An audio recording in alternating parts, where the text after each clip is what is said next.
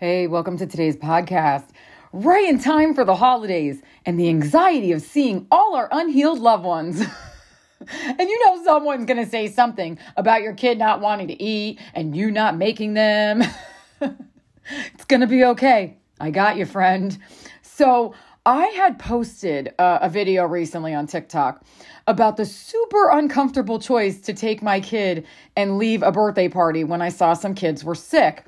And like many of us, I was in mental mortal combat to honor what was and wasn't okay for me. Because many of us were taught to act like you're okay when you're not, right? It was survival in many cases, to not be harmed or rejected, abandoned by whoever you had the displeasure of delivering the awesome news to. So the question was, any advice for if a friend brings a sick kid over to your house to babysit them? She said, I never knew how to confront it because it would mean them missing work, especially since it's literally drop-off time, so it's last minute for them to have to call out. Oh, I have prominent Virgo placements. Of course I have advice. But now, with healing and awareness, I've gotten better with waiting for people to actually ask me for said advice. That was a major part of my awakening process, by the way, to not be on constant Captain Save-A-Soul duty in every freaking interaction I do. Even liking to help needs boundaries sometimes too. So back to the question about bringing a sick kid to babysit. When I originally heard this, I'm not going to lie. Initially, I was like, oh, come on. Are you kidding me? That's some bullshit. And then I sat with it because I knew a quick emotionally charged reaction was probably not coming from the most conscious place, right? And we have all been there, haven't we? In different situations, not okay with something, not comfortable with something, but we just can't say it, right? Setting and enforcing boundaries can be super uncomfortable. Yes, I totally get that. And I was there and I still continue to be there. When I bailed on this birthday party, my whole body was hot and physically uncomfortable doing so. And actually telling the host added another layer of cringe. Believe me, my intention is to validate that struggle and at the same time help you feel better about doing so with real ways to reframe and discuss it consciously and lovingly.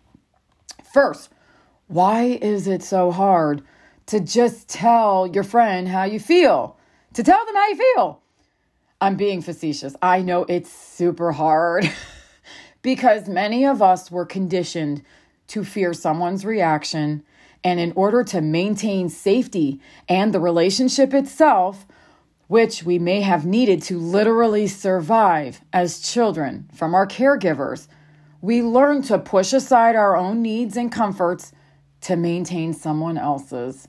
It's conditioned fears. Fears that her friend will get upset, fear that it will cause her pain from her job, fear that it could ruin the friendship, right? Okay, first reframe. Communicated boundaries are for the people you actually give a shit about keeping around. Let me explain. I have unspoken inherent boundaries when I am out and about in the world. But if shit goes in a way I don't prefer, I just head over that way. I don't engage in the conversation. I leave. Whatever. I'm not taking the time and energy to explain what I'm not okay with just some lady yelling in the line at Target. You know what I'm saying? But if I care about you being in my life, communicating issues and needs is because I want us to remain or become close. That sounds and feels a lot better, right? They are important enough for you to get uncomfortable. It is the only way you give them the opportunity to improve the conditions of the relationship, right? And if the positive reframe isn't flying for you, maybe the negative one will. If you don't place boundaries or address your needs, you are already ruining the relationship. They just won't know why. What? I know. Hear me out. The issue is her having to call out of work because her children are sick. Her having to call out of work because her children are sick. So if you stay doing what you're doing, you are carrying the emotional weight of what she is refusing to. You are carrying the conflict and pain that she is avoiding calling out of her work because of her children. And you know what results? Resentment. And that is a slow growing kryptonite for any relationship, right? If you betray yourself and stuff down your own needs, which, by the way, is the safety and health of yourself and your children, super important and valid, you will resent her. It will build over time, simmering just below the surface in all your interactions. And or it explodes seemingly out of nowhere when something completely unrelated happens. And then you look like the nut. Right? Oh my God, so many examples of this. You guys have seen these viral posts about a husband leaving a cup on the counter and the wife goes postal, right? It's not about the damn cup, Chad. It's about all the cups per se that have been building up over time and not addressed, right? John Gottman, a renowned psychologist and professor. He has written many books and hosted many seminars on his analysis of marriage and all relationships, even in parenting. He talks about the 4 horsemen of conflict that are the main wrecking balls of a relationship: criticism, contempt, defensiveness, and stonewalling. And resentment over time turns into contempt. And then you got problems with how they breathe and blink and shit. And that's where I'm going to focus today. And don't worry, friend. He also gives the antidotes to those issues as well, which I think can be applied to handling any issue with our partners, friends, kids, even our parents. Most of you guys have heard my mom's stories and saw how it really did go in a different direction when I took a different approach. So what are some real ways to bring up a need or a boundary? First, and this is from my own experience, timing is essential. If you're already in the thing that's uncomfortable, you're at the holiday table when your family does something, makes a comment that triggers you, it's about not letting the flame turn into a forest fire at that moment. If you are already activated with the experience, the chances of you staying truly present, non-reactive, and aware dwindle down significantly. Actually getting the need or issue met long-term is to bring it up when everyone is completely regulated. When she's not at your door with her sick kid. That will cut down a lot of the extra mess right there.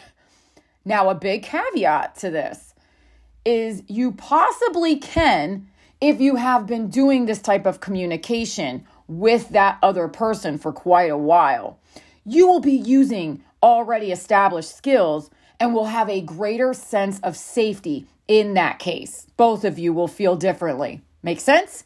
Okie dokie. Now, let's talk about the method. The first antidote that Gottman talks about to combat it, feels like criticism, is a gentle startup. Talk about your feelings using I statements and express a positive need. I have been feeling scared, worried, frustrated, whatever it is. And I need to adjust what's happening so I feel safe, loved, supported, etc. Keeping it to I statements as much as possible helps the other person's nervous system not take it as an attack in which their ego defense wall goes up, they lose presence, and won't be able to take in what you're saying. They'll be in survival. And people are generally not good at working together if their system thinks it's going to die. In this case, when the kids come here sick, I am scared and nervous about myself and my kids getting sick too the whole time, and I feel awful. The next antidote to combat contempt is to build a culture of appreciation. Remind yourself of the other person's positive qualities and perspective. Find gratitude for positive actions. You are a great friend, and I am so thankful that I can count on you to help me with X, Y, and Z. I appreciate how you always find time to listen to me when I have something going on, and that we can be honest with each other. Again, building safety, seeing them in a positive light will bring that energy to whatever you say, and it will help them step into that light. I'm telling you, when I affirm my kid is super patient, he will hold himself in that light. It's weird, but it works. And it will feel different when they hear the issue too. You are still on their side, even during an issue. It makes a big difference. The third antidote to combat defensiveness is to take responsibility. I'm going to warn you on this one. This is where your ego is going to want to scream in revolt. But with that awareness, you know it will be coming, and you can help see and thank that protection mechanism, but assure them you got this. What exactly do you got? To accept the other person's perspective and offer an apology for any wrongdoing on your part. I know, super hard stuff in the middle of some kind of conflict. But healing allowed me to see that this is not a threat anymore. Now, this also does not mean gaslighting yourself, that you're just the problem. It's more like, I should have said something when it first bothered me. I was afraid to bring it up, and so I didn't give you the opportunity to help me with this from the start, and for that I apologize. Feels different, right? I'm adding my own thing here also. A clear boundary stated in a positive, not if you, then I won't. I feel like it makes a difference. Just like with our kids, stating the positive opposite of what they can do instead of what they can't feels better, I think.